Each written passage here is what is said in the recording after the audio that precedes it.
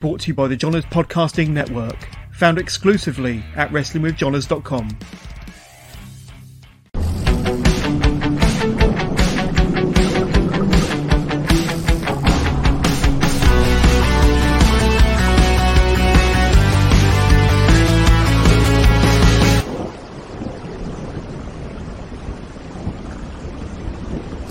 Hello, we are live again for another episode of Wrestling with Johners. This is episode 251, and if you didn't catch our milestone episode last week with Casey, the Mother of Chaos, go back and check that out in the archive. But today, this week, episode 251, we've got none other than Benjamin Harland, the Sweet Prince Benjamin Harland, Jack Knudsen. We got one of the best up-and-coming young tag teams in the whole of the UK, Act 2. Guys, thank you so much for coming on the Wrestling with Johners podcast. How are you both doing? Hello, thank you for having us. Yeah, we're doing great. It's very good. Recovered from a very long weekend, so yeah, we will get into that. We will get into that. But as you can see, running along the bottom of the screen, we are open to questions. If you've got any questions for Jack and Ben, Act 2. Ping them through to us now on your chosen device, and we'll do our very best to bring them up on screen and answer them all during this live broadcast. But first of all, you did mention it there, a bit of a prelude, but we saw each other quite a bit last weekend. Friday at Wet Cake over in Bedfordshire, which was a crazy show, which we'll talk about in a minute. You guys were busy on the road again with Kingsley Saturday, and I think performing Saturday. And then, of course, we saw each other again at Wrestle Carnival in Coventry, which was another incredible show. But you two must be sick of the sight of each other, seeing each other so much Friday, Saturday, Sunday. But it was a great weekend, wasn't it? Tell us about your experience just very briefly with them 3 days. It's nice to get weekenders back. I think is something like a Friday, Saturday, Sunday is a gem of a wrestling weekend for us. We didn't get home at any point. It's sort of living out of a suitcase for 3 days, but it's really cool. We love it. Wet Cake was one of the most ridiculous shows I think either of us have been part of, in good ways, in all the good ways. I'm not even sure how to describe it. I saw a photo earlier where me and Jack are each holding Stone Cold ET's fingers. And there's emotion coming from Stone Cold ET, even though his face is completely blank. I was just like, how do you explain this to somebody? Well, this is it. Stone Cold ET, he had his head twisted at one point. It was a crazy night. Let's touch on your match from Friday night. Then it was this one here, wasn't it? And it was the Bowl-O-Rama seminar. I didn't catch the first bit of it because I was backstage. But it was yourself. There was Hustle. There was Cara. There was Bowl-O-Rama, of course. Guys, starting with Jack.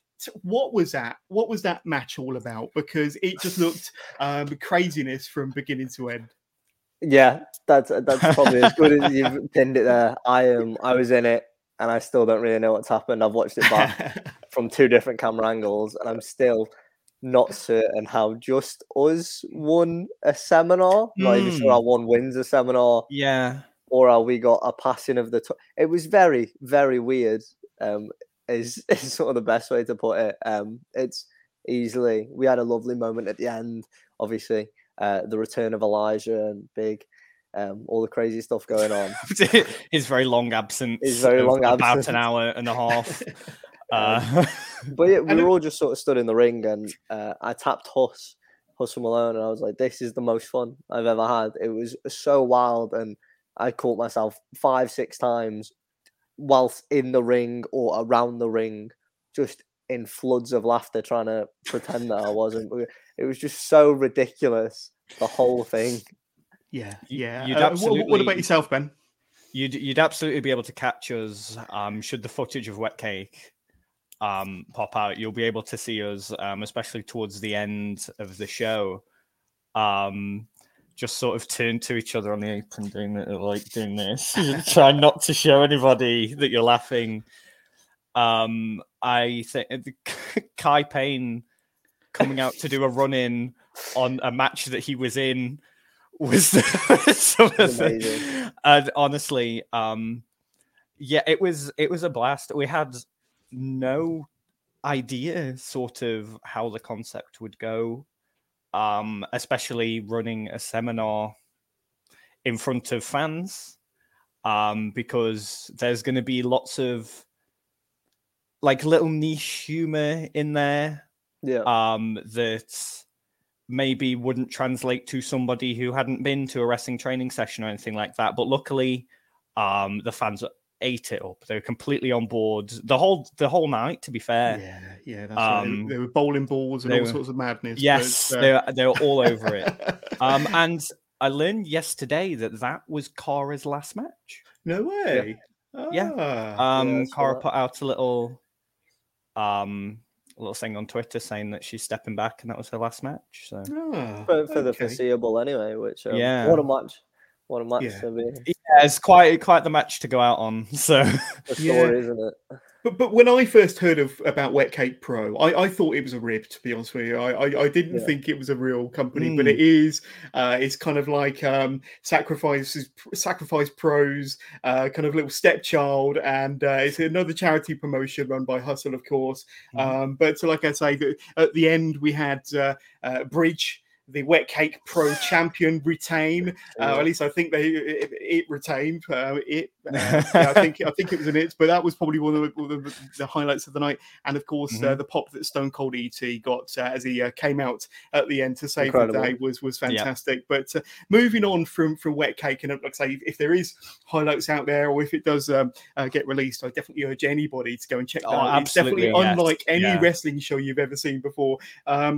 And then, of course, guys, I saw you on Sunday at Wrestle Carnival in Coventry, another tremendous show, an absolutely stacked card with not just the best wrestlers from the UK, but Europe and the world, dare I say it. But Ben, I just want to kind of, this was a message you put up on your Facebook page, I think, saying that you got to see Scotty 2 Hotty do the worm the Too Cool dance live and in person today, year made.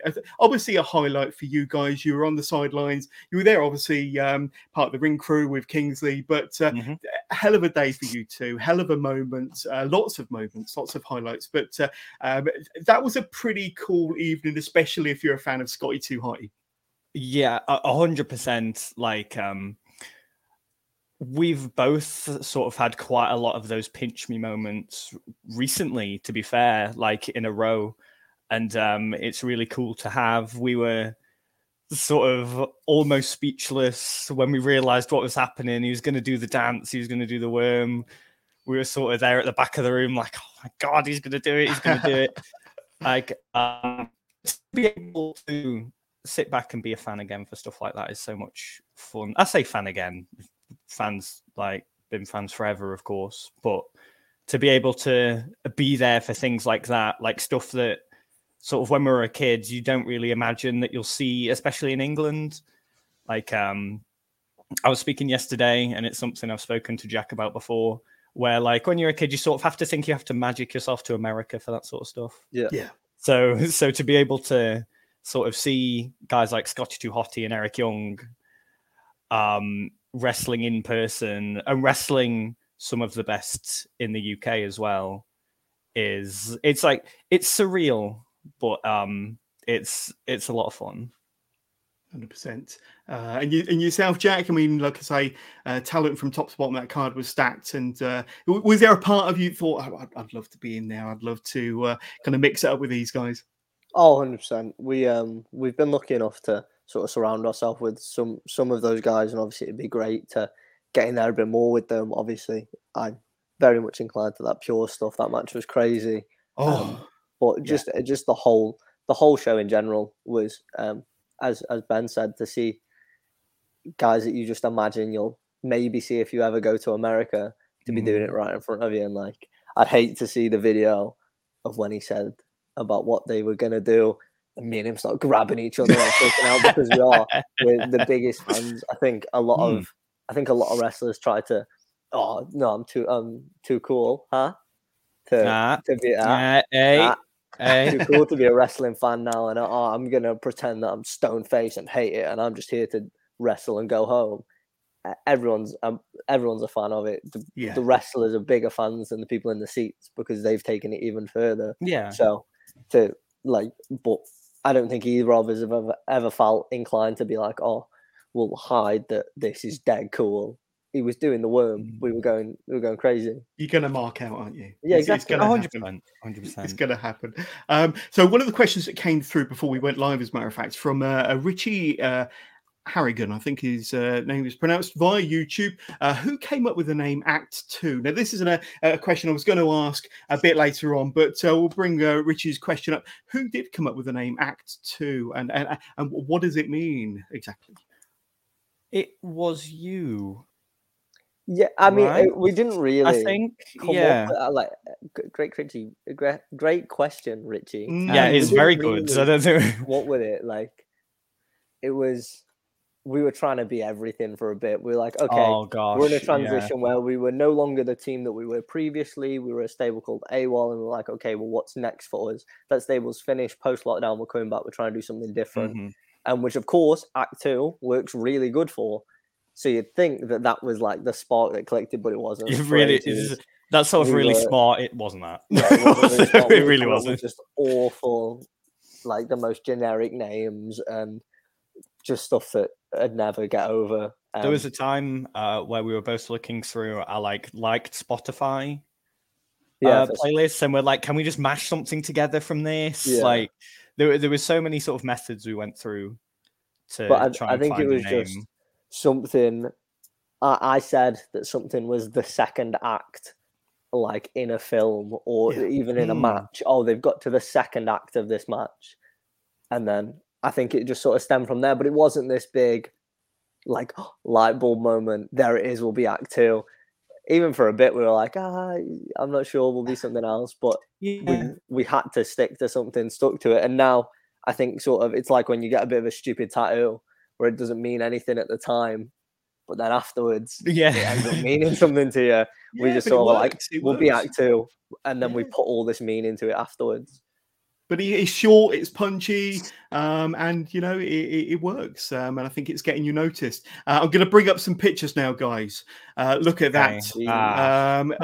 Sacrifice Pro, Saints of Sacrifice. Their tag team, and so bring up one more picture, and then the real thing. Hold it up, Jack. Come on. There we go. Look at that beautiful belt. But congratulations. Now, I was there when you won the titles, and you won a number one contenders match earlier on against Los Palominos, wasn't it? At the Sacrifice Pros 5th anniversary show, and you cashed in your number one contenders slot or prize on the 8-7. They just won their match, I believe. And kind of like you sneaked in there, you cashed in, you became the new Saints of Sacrifice. But a pretty big accomplishment. Like I say, Sacrifice Pro, a pretty cool charity promotion out of the Bedfordshire area. But tell us kind of how it feels coming out of that to be crowned their tag team champions. Honestly, it was one of those things where you don't believe it until it happens. Yeah. So not to give away too much, I suppose, but it was something we were quite sort of surprised by as well. We only debuted for Sacrifice in January. Yeah. And they've been nothing but great to us. In all honesty, we've been very lucky with the stuff we've been able to do there already, and it's only July. So to be trusted as the top of a tag division after we've, spent so long trying to get there in other places, and such a talented tag division at that as well. It was a very. I feel like I'm gonna keep using surreal. But it's a very surreal thing to be that, like, the guys as far as tag teams go in a company, like, to be trusted with that and run with that is something I'd always wish for, but not anything I'd ever imagined would happen, to be honest. So, and Jack, your feelings? Yeah, I think, well, obviously you were pretty much the first person we saw when we came back. And we were still sort of, you're so wrapped up in it, but it wasn't until sort of the drive back that me and Ben were sat there and we were like, oh, okay. Like, you think you've worked really hard up until this point, but now we've got to work 10 times harder in such a talented tag division to be like, oh no, we're the guys, we're the people who you're looking at when, like, just last weekend being in there with Bowler Armor, like, it's crazy, and we're supposed to be the tag team, so we've got to step up to it. I think for a long time, me and Ben were told sort of, oh, you guys are doing so much, and it's finally paying off. And up until sort of the Saki tag belts, we were like, people keep saying this to us. Where is this paying off? Where is this us seeing something? And I think it was a very nice moment that we both shared of, okay, we can see something now. There is something there for the work that we're putting into it. Yeah, 100%. And we're going to talk more about your journey and kind of your journey as Tag Team Act 2. But like I say, traveling up and down the country, in the ring van with Kingsley and with Grant, you must kind of learn a lot from them too. And I believe Kingsley is probably the more experienced of the two. But like I say, do you see them as mentors, and do you use that opportunity to kind of pick the brains and to kind of, I don't know, spitball ideas, throw things at the wall, see what sticks? What are them kind of van journeys like, and do you use it as a learning experience? Oh, 100%. Definitely. Yeah, absolutely. To be fair, it's never the four of us in the van at the same time because four of us can't fit. But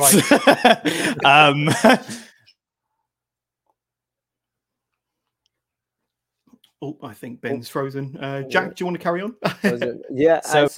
Yeah. Being in the van is obviously we're so intimate in there. It's a very small van in the front of us. Getting the three of us in is challenging, especially when Kingsley's such a jack guy. So us being squeezed in with him.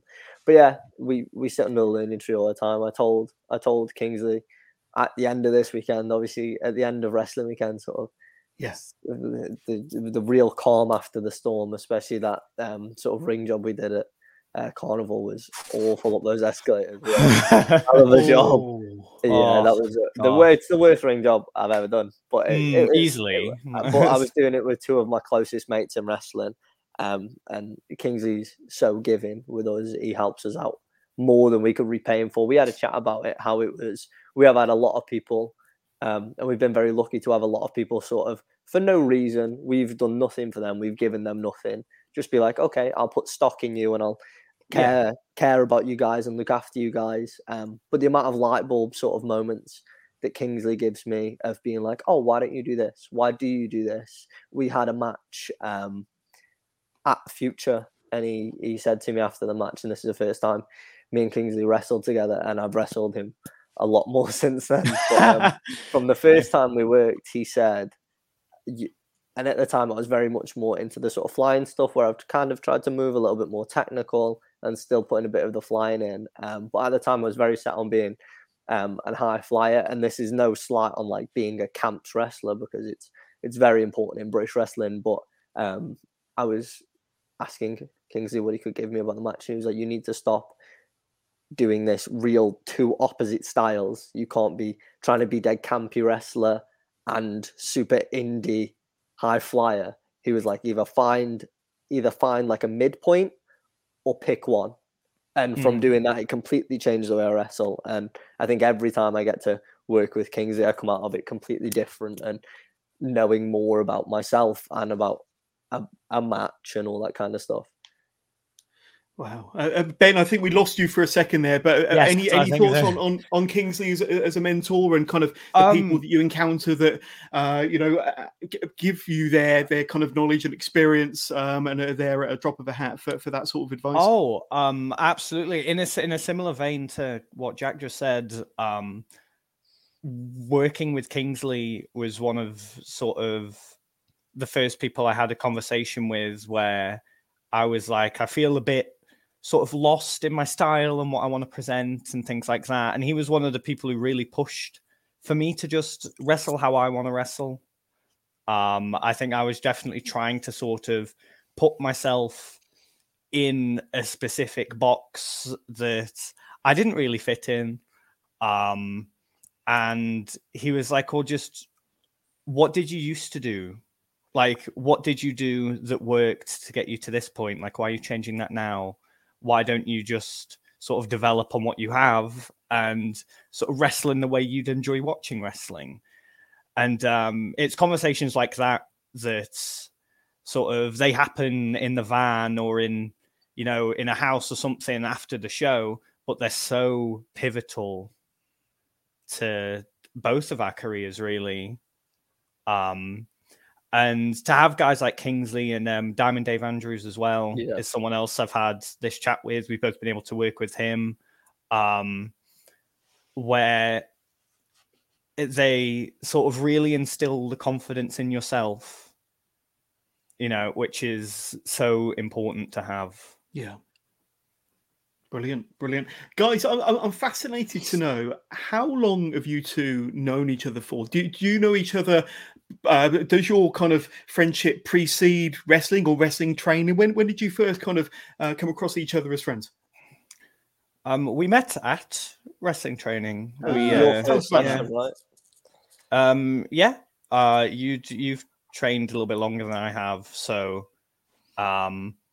I sort of rocked up and was awfully shy and didn't say boo to anybody. And yeah, I guess you seem to have more of a sort of memory of that time period, but yeah, it was. You tell the story better than me. I've got an awful memory, sort of pre-wrestling. But I can my memory post wrestling is pretty good. Like afterwards, it's great. Yeah, same. Anything I did before wasn't really. I just lived for 14 years, and then I was like, okay, I'll start doing stuff. But yeah, I was maybe just under a year in, or roughly about a year in. We still didn't have a ring at the barracks at this point. We were just sort of wrestling on mats and stuff. Yes. And I remember meeting Ben, and the class was pretty big at this time. Like it wasn't really. It wasn't really like a few guys. Like whereas me and Ben will happily go and train on our own now. That wasn't really the sort of the norm at the time. It was only you'd wrestle at the sessions, you'd train at the sessions. It'd be and then that was it. 2-3 hours, and then that'd be it for your week. And wrestling once a week now seems completely weird, but at the time it was what we did. And yeah, I met Ben, and again, it doesn't do much for us as a tag team. But when we met, we didn't really hit it off. We didn't instantly become really good mates.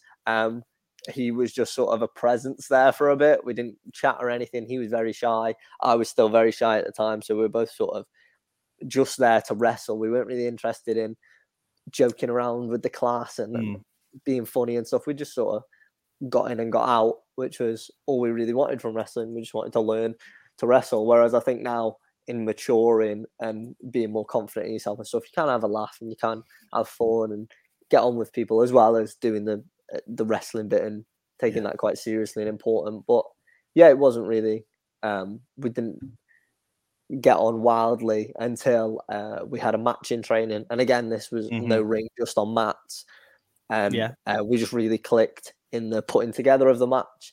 It just seemed that easy, and this was a point where we both maybe had 4 moves each, so it should have been easy. But for those training matches, that can be real pulling teeth of how are we going to do this, with the caveat of, okay, you don't have ropes, you don't have turnbuckles, you definitely don't have a comfortable bump. You don't have a comfortable bump.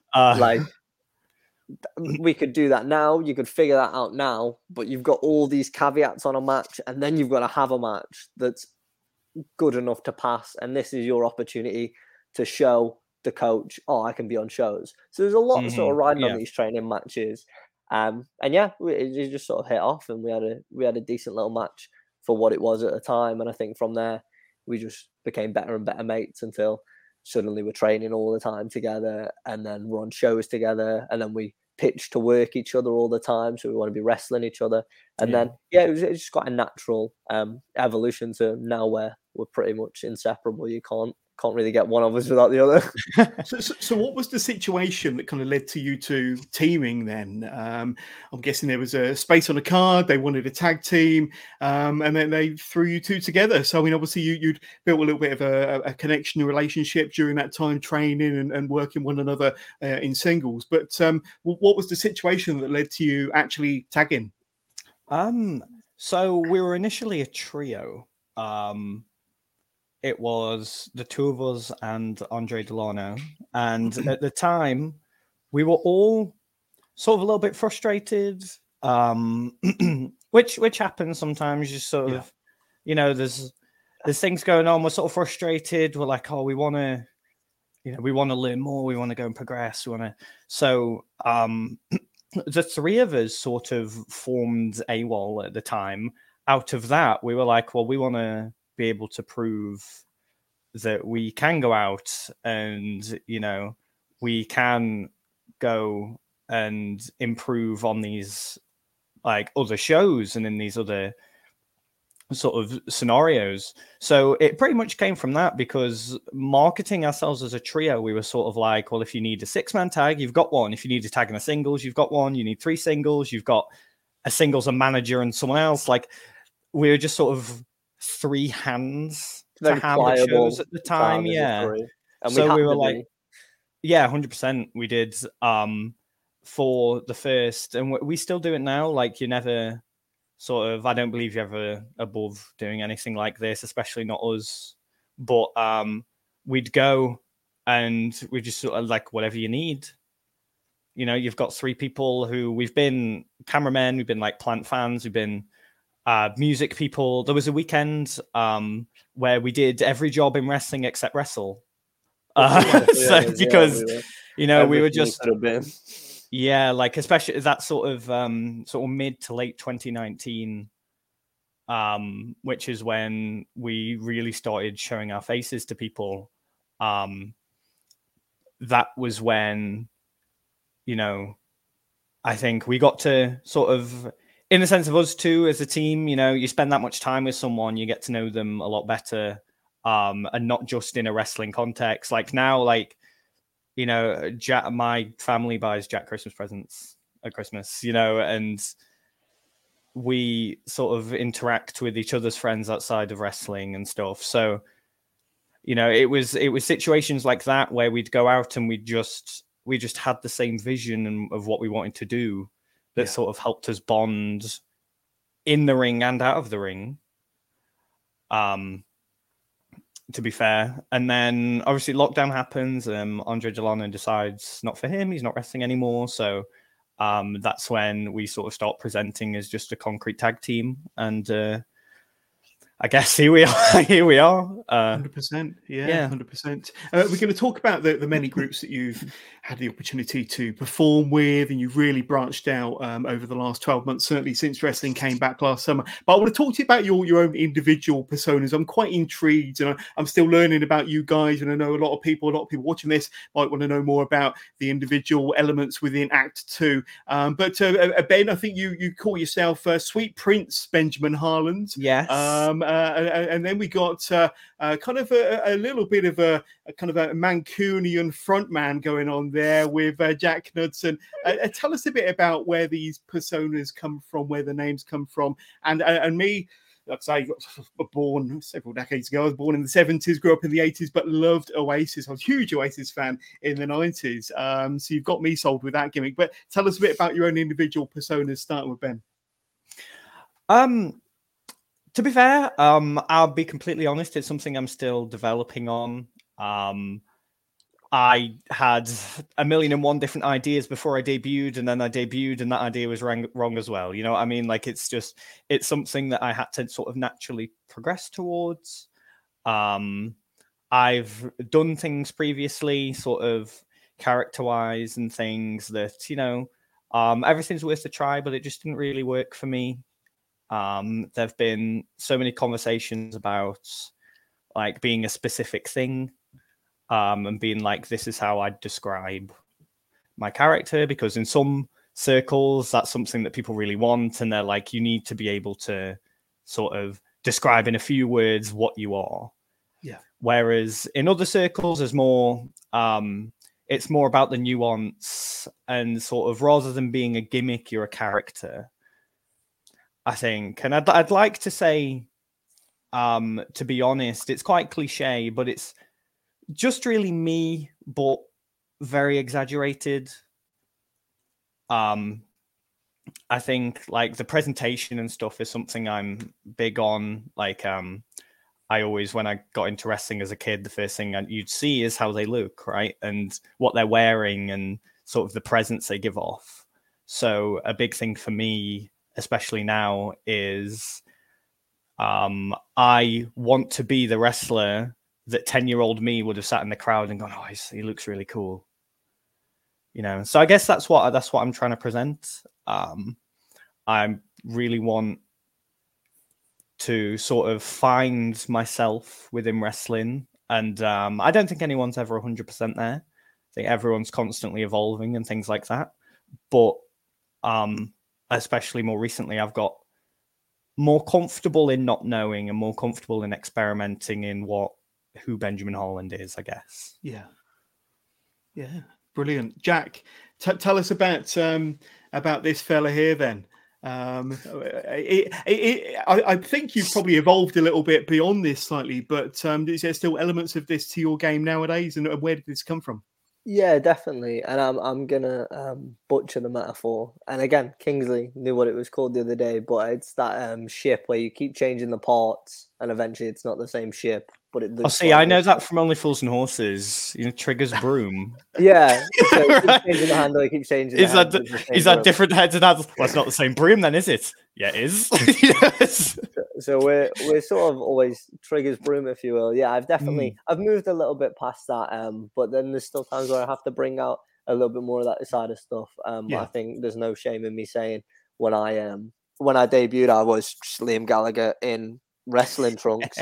I did the walk and everything, and then you've got to realize that that's already a character that exists, and for as long as I am just Liam Gallagher, you're just a parody of someone who there already is, right? But I think if you take enough, and it's massively based on that kind of music and that sort of style of indie music, whether it's them or Cortinas or Arctic Monkeys or all these bands that I sort of like and grew up liking. You can take a little bit from all of those frontmen, and I think I was listening literally today to a podcast with Chris Jericho on True Geordie's podcast, and he was saying how you can dress up, like 10 people can dress up as Chris Jericho on Halloween, and they can all dress up as someone different. And I think that ever sort of evolving thing, he said the same thing about how like people could dress up as David Bowie and you could have 6 different costumes, but you know who it was.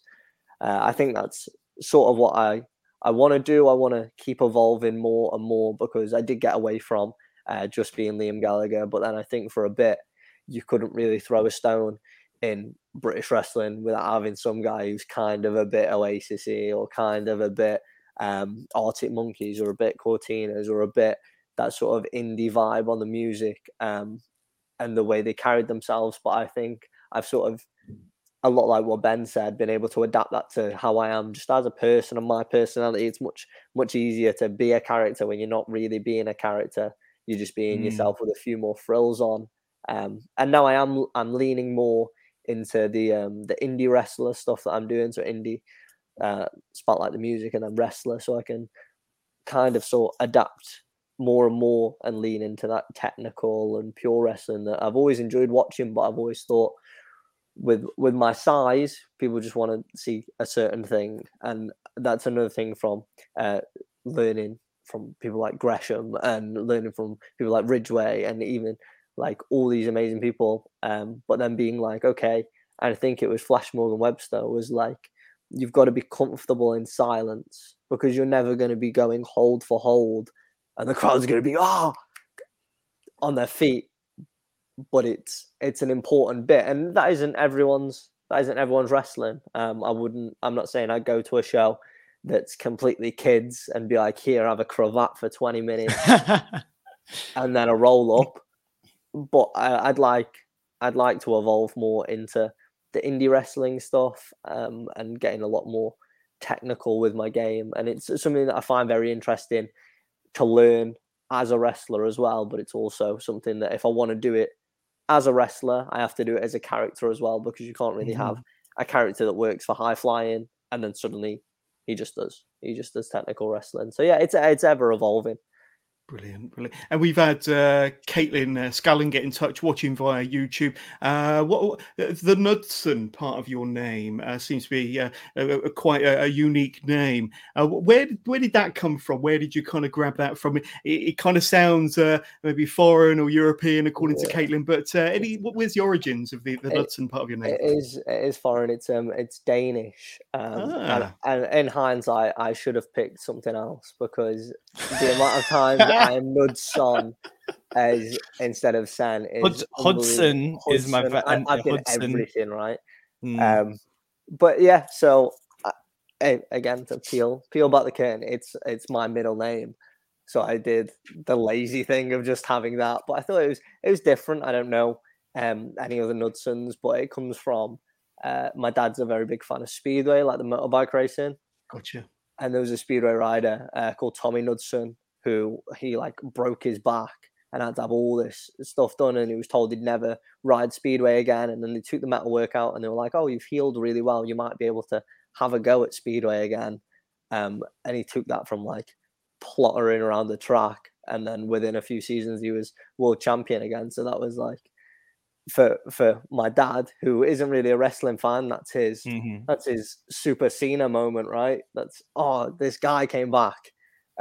So that clearly had a big impact on his life for him to name me after it. Yeah, absolutely. And tell us about your chemistry in the ring, because like I said, I love watching you guys work, because you're very smooth, got some great double team action. You don't mind taking some big bumps off of quite regularly bigger opponents. But when did that kind of chemistry and kind of bond and relationship in the ring really start to click between the two of you? I think lots of it came from wrestling against each other, to be honest. There was a time period where we called it Sunday Club. We'd go down to our training facility early in the morning, and we'd stay there until very early the next morning on a Sunday, and we'd just wrestle. We'd just try what we want to try, and we'd spend 2 or 3 hours hammering in this one thing, and we'd be like, right, this is what we've set ourselves to do. We're not going to stop until we've got it. You know what I mean? And I think both of us sort of having that attitude led itself really well into being a tag team. And especially sort of when things started to pick up as a duo, we both went in with the mindset of, right, if we're going to be a tag team, we're going to be a real tag team. You know what I mean? We're going to present as a tag team, and you are going to think of us together in that way. So again, sharing that attitude lended itself into being able to come up with certain things we wanted to do as a team and pick up from other teams and sort of really study that aspect of wrestling that maybe we didn't know as much about beforehand. Because we'll both tell you that when we started, tag team wasn't in our vision. That's a completely honest statement. But from being in a tag team, especially for myself, it sort of made me fall in love with that style of wrestling. So to be honest, I think, at least personally, I know I want to honor that. And I know that when I'm watching tag teams or watching a tag team match, tag team wrestling, I think it's really obvious when somebody is a team as opposed to they're just sort of two dudes who happen to tag with each other. So I think sort of a combination of all those things really handed itself to us being able to... Oh, I think we've lost Jack. That's right. We'll be back. That sort of lended itself to us being, who we are at the minute. And I think just wait a few seconds, but here we go. And no problem. There we go. Oh, hello. Hello. So let me. I don't know what happened there. That's all right. That's all right. This is live, folks. But let me ask you about influences then. Do you have any kind of tag teams from the past or the present that have influenced your style or your mindset regarding tag team wrestling? Obviously, you're very passionate about being a proper cohesive unit. But are there any tag teams from past or present that you've modeled yourself on that have inspired you or influenced you in any way? Jack, I'll let you go for that. Go on, Jack. I've just got back. I heard the end of it. Oh no! Yeah, my wife. Tag teams that have maybe influenced or inspired you over the years, past or present, that maybe you've modelled your team on in any way, shape, or form. What would you say? We're 100% definitely inspired by Motor City Machine Guns. I think anyone watching us can see that we've had a massive influence. Probably tell. Because I think between me and Ben, that's a very much a hot period of wrestling that we watch. That's what we, again, it's what you like. If we want to be those wrestlers that 10-year-old us would be like, oh my God, well, Motor City Machine Guns were the wrestlers that both of us at 10 years old were going, oh my God. So yeah, I am massively inspired by them. But I think there's such, I think similar to the time that me and Ben thought it, a lot of people thought it's not many tag teams. And then everyone just became a really good tag team. So there wasn't really an opportunity for us to come in and be like, oh, we'll be two singles guys and we'll kind of figure it out along the way. Like we are in a scene now that is very hot anyway. The British scene's on fire. Yeah. And then it's even hotter in the tag division. You've got to think promotions getting in a tag team is harder because you've got to have two people, and that's two times of travel sometimes. Logistics, two wages, and it's harder, right? So what makes us be the people that are brought in, and why don't you bring in these other 20 amazing tag teams around the country? So I think not in sort of a backhanded way, but like that's inspired us of like, okay, well, we've got to be good because everyone who's tag wrestling at the minute is good. Like there's very few teams that are thrown together and very few teams that are, we don't mind tagging with each other. Like I think to be a tag team in this country now, you've got to show up.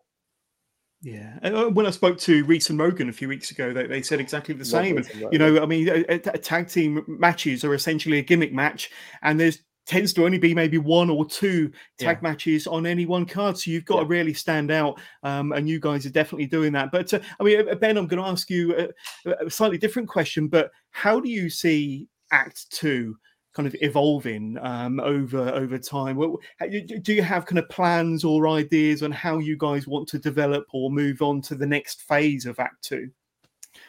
I think to be at the moment, I think we're really sort of riding the wagon of what we have now. That doesn't mean we're not trying to evolve and trying to find out new things. It just means that it's taken us a while to sort of find this groove that we're in. So I think it's sort of very important to appreciate what we've got now, because it's very easy to get into the sort of headspace of I'm not doing enough. I'm not, you know. I think there's a fine line between sort of being motivated and then punishing yourself in that sense. So being able to be like, oh, we want to go and do this and we want to wrestle these guys and we want to go to this company and stuff like that. Being able to do that while also being able to appreciate what we're doing now is sort of really important, especially for the more mentally taxing moments of wrestling. But I think in the future there's definitely going to be some matching gear. We've had a lot of conversations about that, and sort of updating our presentation a little bit more. We've got some sort of tag things in the back pocket that we haven't been able to sort of present to people yet. So we're working on the in-ring aspect of things as well, while I think, at least I can sort of speak for myself, where I think maybe the next step is being able to sort of be recognized. You see us on a poster and you're like, that's Act 2. You're not having to, sort of piece it together from other things. Yeah, 100%, 100%. We've had somebody else reach out to us via you. Hello. So somebody's quite curious about your ring music, your theme music that you enter matches to. Do you have a particular bit of ring music that you enter to, regardless of where you're working? We do. It's Voodoo Child, but it's by Tom Morello and not Jimi Hendrix. Right. So if you give that a look up, you'll find it pretty easily. It's on YouTube, it's on Spotify, things like that. So that was another discussion. That was another discussion similar to the name that we had. Yeah, where we went through so many things. It's like when you set a song that you like for your ringtone, but 1,000 times worse though with a theme song. Like any theme that I've used, I now dislike as a song, even if I'm still currently using it. Like we come out to that and I'm like, I've heard this song so many times, and I only hear it when I'm really stressed and really nervous. I never hear this song in a good situation where I'm like, oh, I can just sit and enjoy this. It's just before you go out for a match and then you're stressed. Although, I recently watched the new Elvis movie, and there's a 15-20 second snippet of that specific song in there. Like the Tom Morello version as well. Oh, wow. And it sort of made my heart drop a little bit. Like it's sort of rare that you hear your entrance music in regular situations, and like Jack just said, you're so sort of het up and stressed and on adrenaline and stuff when you do hear it, that like hearing that outside of wrestling sort of made oh no, okay, I'm fine, I'm not. You didn't jump up and start looking for the curtain. I was like, oh no, oh gosh, yeah. We had that at a wrestling show. I just wrestled Ryan Meyer at Unstoppable, and it was a 2-header show. And I was using Rock and Roll Star at the time. Nice. So that song, and I'd maybe been using it for 2 years. Yeah, it'd been quite a while at that point. So every match I debuted with that song is like, even when I could hear it in Morrison's now and be like, oh, but we were at a show, and I think the music guy just pressed the wrong song and played it for. So the second show, we were just sat in the crowd watching because we'd already wrestled. We weren't on the second show. We just thought we'd stay and enjoy it. And Jack Barron comes out and does this dead intense, crazy entrance. And we're like, oh my God, love him. Didn't know the card. Excited to see who he's wrestling. And then my theme played. And I'm sat in the audience, just like in a hoodie and shorts. And I was like, oh no, and my brain instantly went to, I've completely forgot that I'm supposed to be wrestling. I need to wrestle now. Because in the situation of being at a show, 1,000 times worse. And then Philip Michael came out to it and had a really good match. So that's that one wrestling nightmare where your music's playing and you're not ready. And you're like, it's the dream I'm sure everybody's had. They wake up in a cold sweat, like, oh God. Guys, speaking of evolving your act, we've had Caitlin via YouTube watching again. Thank you so much for your questions, Caitlin. Have you ever thought about using an Irish gimmick and maybe river dancing together up to the ring for your entrance? It could work. You never know. No, we haven't. Caitlin, have you ever seen people with 4 left feet and not 2? Because you would do if you. Oh, that's pretty awesome.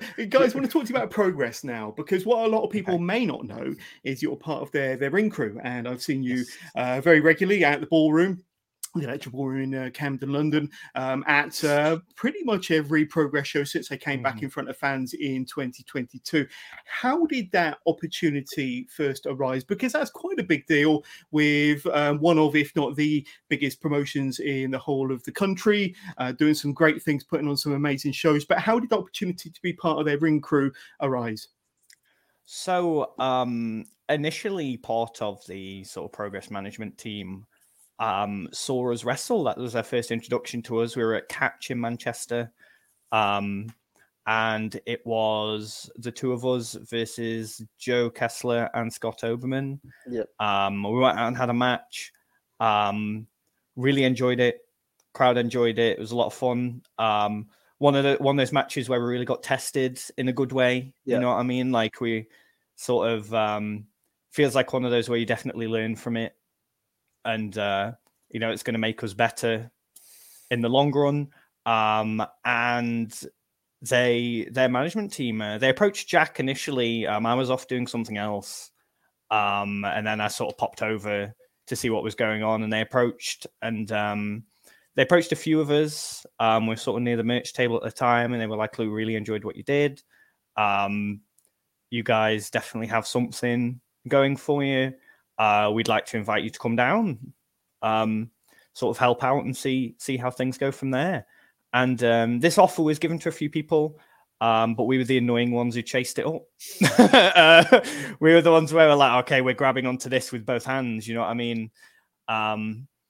And sort of through that persistence, I guess, got us into the spot we were in at the time. And since then, we've sort of progressed into a couple of different roles we've been given there. And I get it's sort of the wrestling story you hear on a lot of documentaries and stuff. I think we're both big on going and showing your face and helping out and just sort of being there for people in whatever capacity you need them to be, because that it does pay off, and it's the way we've broken into everywhere we've been. Is sort of going down and helping and showing our face and introducing ourselves to people and just sort of being there and being, getting ourselves on people's minds. And recently enough, we've been lucky enough to do that with Progress. Yeah, absolutely. And I mean, just to kind of let the cat out of the bag, you guys are actually behind the hard cam, aren't you? You kind of film all the action. Yes. At the moment from the balcony. We'll talk about that in a touch. But when you're there, obviously got bird's eye view of all the action. You must be kind of soaking in all of the action like a sponge and taking it all in. And it must be a huge learning experience, especially with Progress having not just the best in the UK, not just the best in Europe, but the best in the world talent in front of you in that ballroom. A kind of an opportunity that you can't buy, that you guys are kind of having every month in the ballroom. What's that like? And starting with Jack, kind of having that world-class talent in front of you and having the opportunity to kind of soak it all in, it must be a crazy learning experience for you both. Yeah, 100%. It's we just feel so lucky to be doing it. Not only do we get to help out, and we're lucky enough to know a lot of the guys who are on there and have wrestled some of them and just get on with some of them. So being around your mates is always fun anyway, especially in a wrestling sense. So you get to spend the full day with your friends, and then you get to watch some of the best wrestling that's being put on in the world. I'd argue it's, as you say, it's not just the best talent of the UK or anything like that. It's some of the best wrestlers in the world and some of the best matches and all that kind of stuff. So it's brilliant to see, and there's so much that we just watch, and then we're like, oh, we need to take something from this. We need to steal this and change it slightly, or there's and it's not just, oh, this guy did a move. You can really look at things that they do and beats and moments and their timing and their positioning and why they did something and what it meant. And it might not mean something now, but give it 14 minutes and it'll mean something. So it's all that kind of stuff that is being done by the very top of wrestling that you want to cling on to and go, oh, they did this because of this. Whereas it's very easy to sort of tell a story that has no twists and turns. You can tell someone that someone went to the shop and bought milk, but you tell me a Progress match that's like that. There isn't one. It's just it's ever changing. So to watch it and try and understand it, and there's so much that we see there, and we're like, that was great. But if you went, why was that great? We go, I don't know. It was great though. And then maybe in 5 years we'll understand it, or maybe in 10 years you'll go, oh yeah, because of this. So yeah, getting to see the best wrestling, some of the best wrestling in the world, from one of the best seats in the house. We're both very privileged to do that after spending a day just with your mates. So wrestling's the best in that kind of sense. Yeah. And then sticking with Progress, the tag team division in Progress is just off the charts. Probably I'll go so far as to say probably the best tag team wrestling you're likely to see absolutely anywhere, with the likes of the Smoking Aces, the 0-1-2-1, Sunshine Machine, and that triple threat ladder match on day 2 of Super Strong Style. Amazing. My God, one of the best cards I've ever seen from top to bottom that Saturday. Mm-hmm. But that match opened the show, pretty much stole the show. Being a tag team yourself, watching that triple threat ladder match must have just blown your mind, and at the same time been so inspiring as well. Ben, give us your thoughts on that triple threat tag team match and the 012. It was the Sunshine Machine that came away the victors. Yes, very, very popular winners. But that was probably one of the best matches I've ever seen. Absolutely. It's sort of to ride off what Jack said previously about being able to spend time around guys like that. It's like there's so much to learn there that sort of every corner you turn in that building, there's going to be something for you to learn or something for you to get from the conversations that you're going to be having. Like, I can turn a corner and there's Dean Allmark and Jody Fleisch, like two of the best ever, like realistically, like, and you know, you turn and then you've got like sort of really experienced tag teams like Sunshine Machine and, you know, the Smoking Aces, No 121, and you get to sort of talk to them and get their perspective on things. Then you can talk to guys like a Jody Fleisch or a Dean Allmark and get their point of view.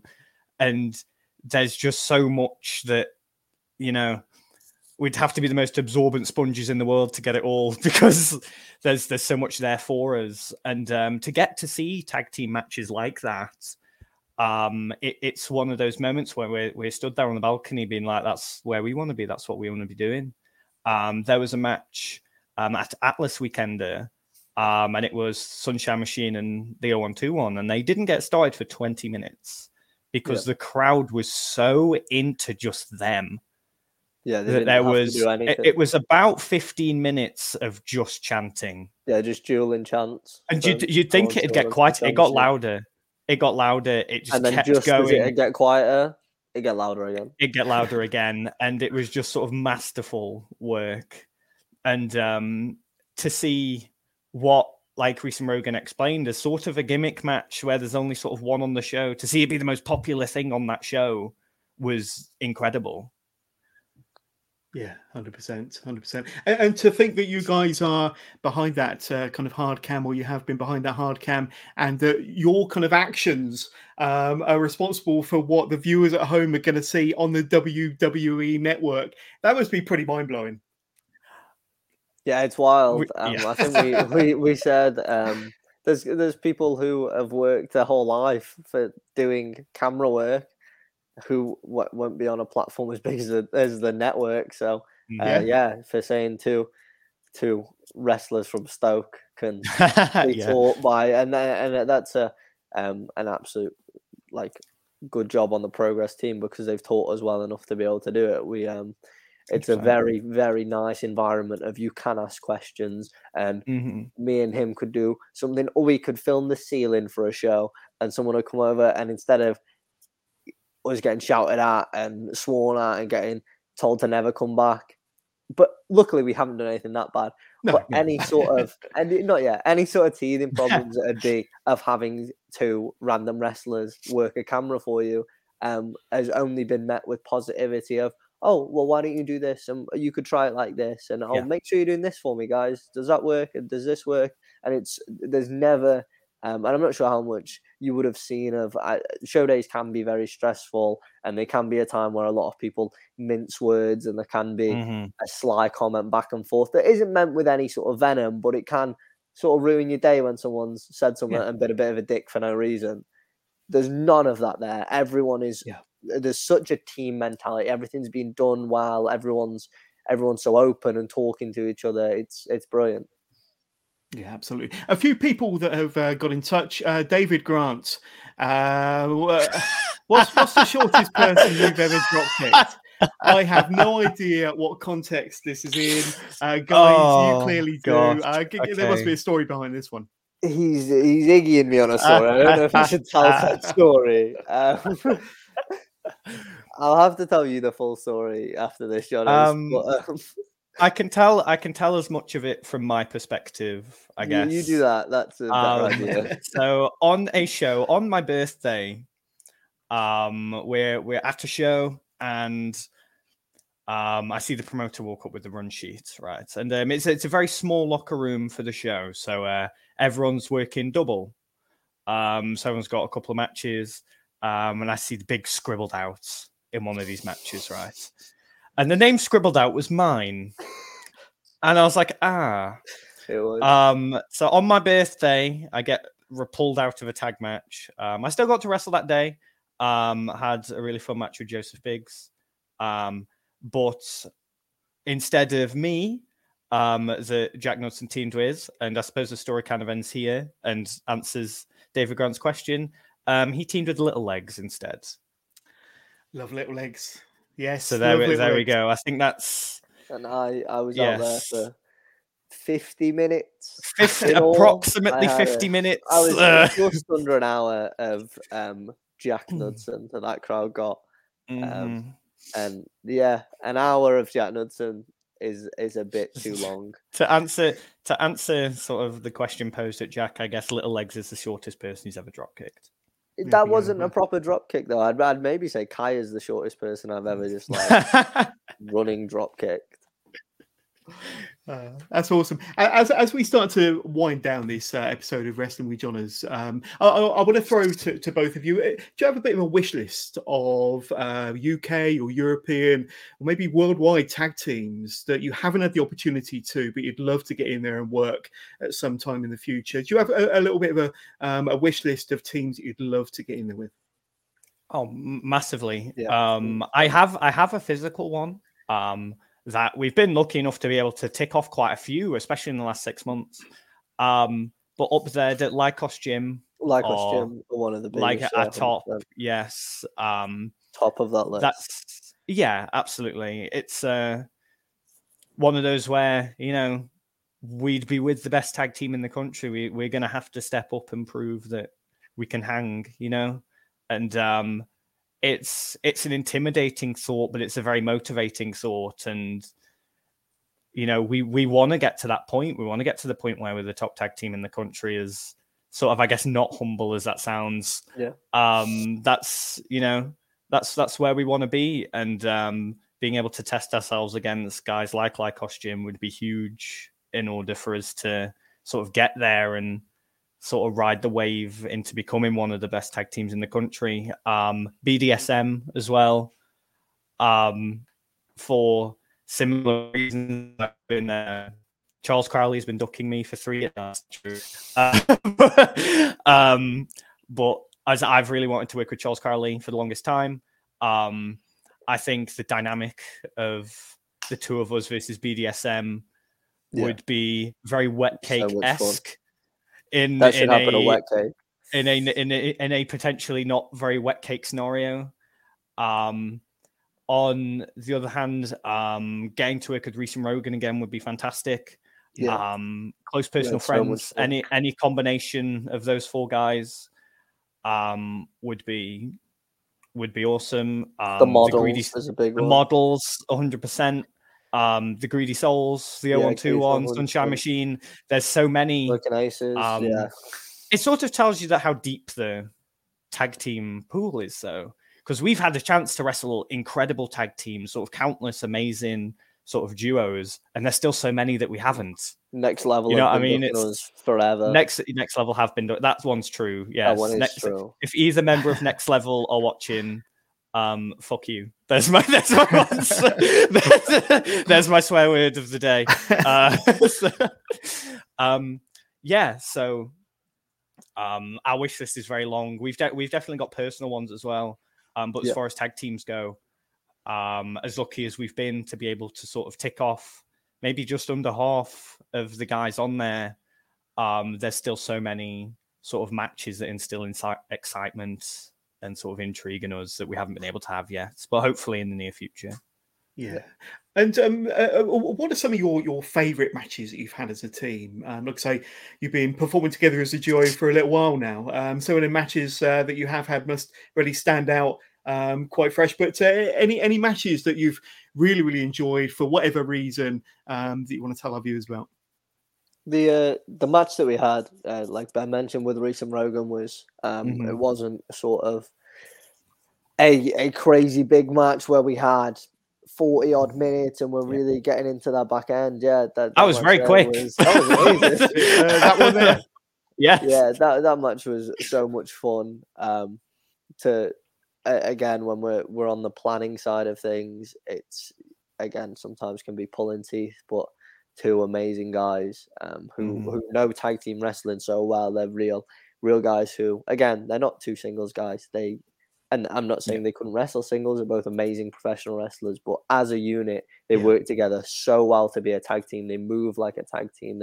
Everything they do is so clean as a team. But then as well, they're both great wrestlers in the sense of when you're working with one of them, as you say, we can take those massive bumps, but they can give them you perfectly because individually as wrestlers, clean as you like. As a team, clean as you like. So in a match that was just us versus them, no sort of crazy stipulation on it, and it was just one of those matches where you really feel like everything's going the way it should, everything's hitting, crowd are into it, and it's it just feels like everything's firing the way it should be.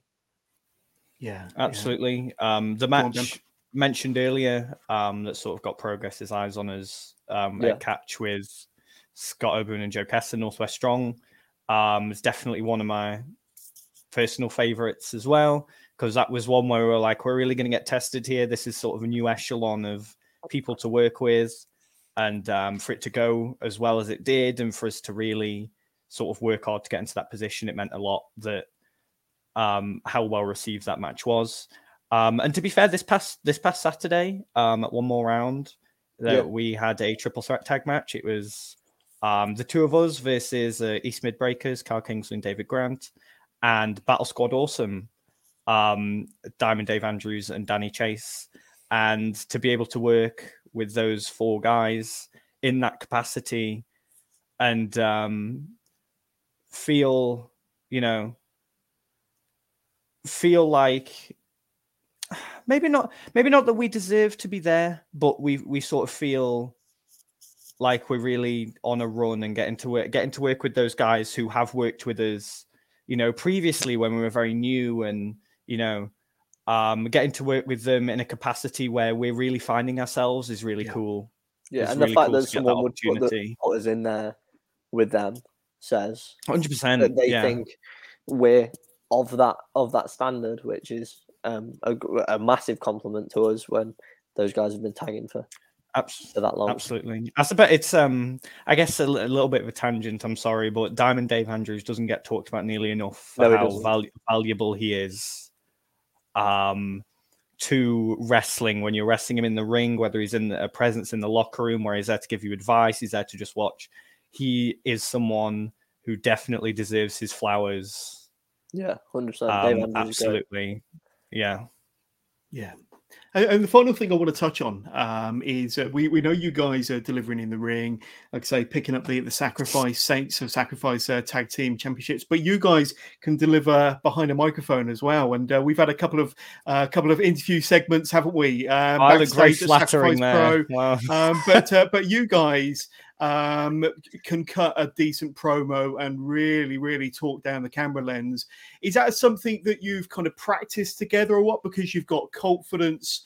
And I think recently at Sacrifice Pro, their anniversary show, when you won the titles, you showed a bit more of a heel element, which worked perfectly in that promo segment backstage. But that is another, like I say, for promoters out there, they don't just want you to kind of work in the ring. They want all elements, don't they?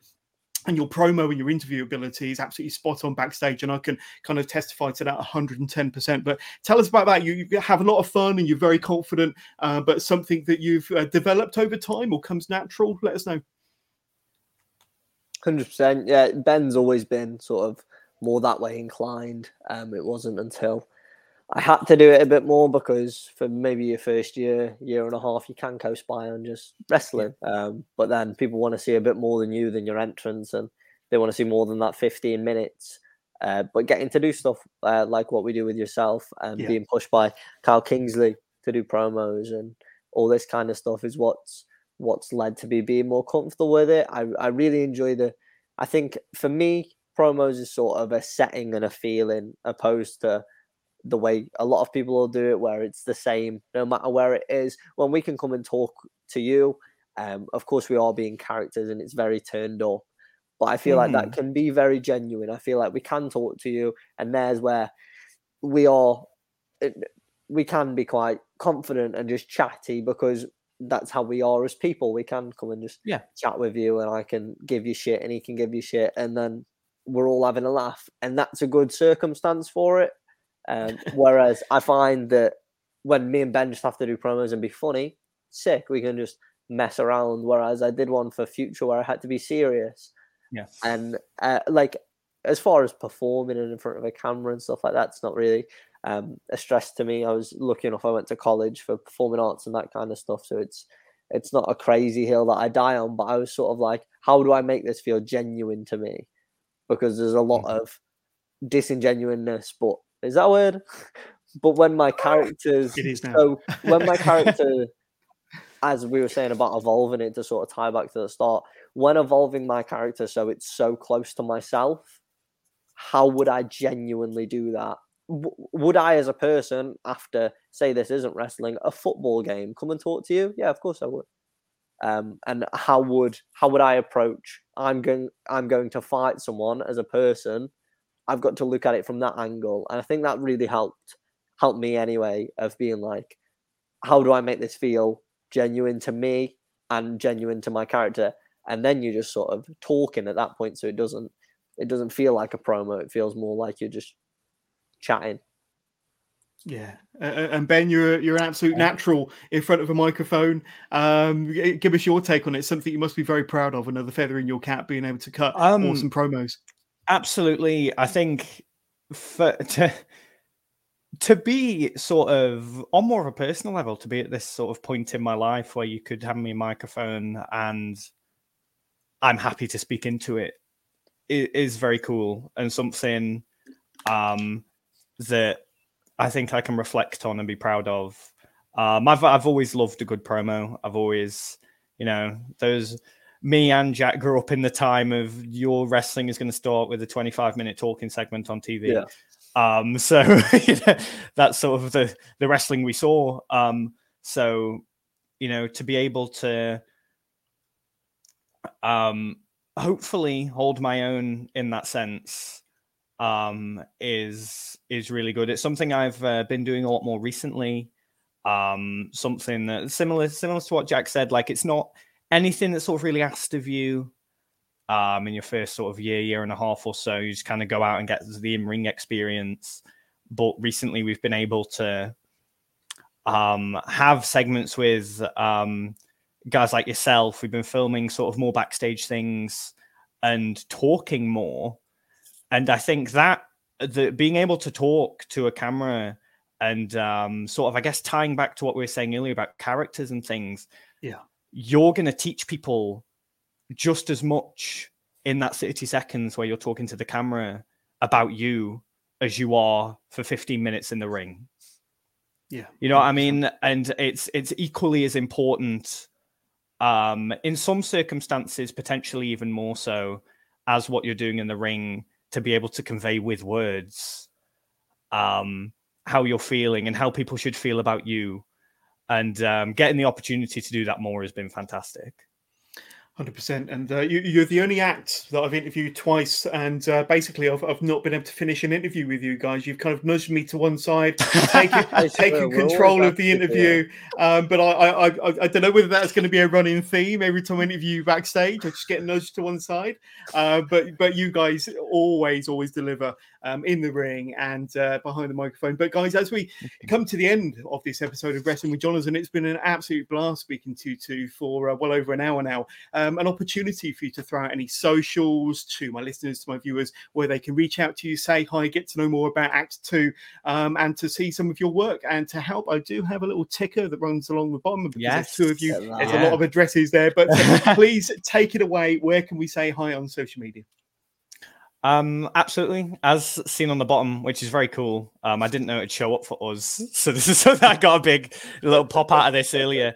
But for myself, I am at Sweet Prince BH on Twitter and Instagram. I believe it's the same handle for Facebook as well.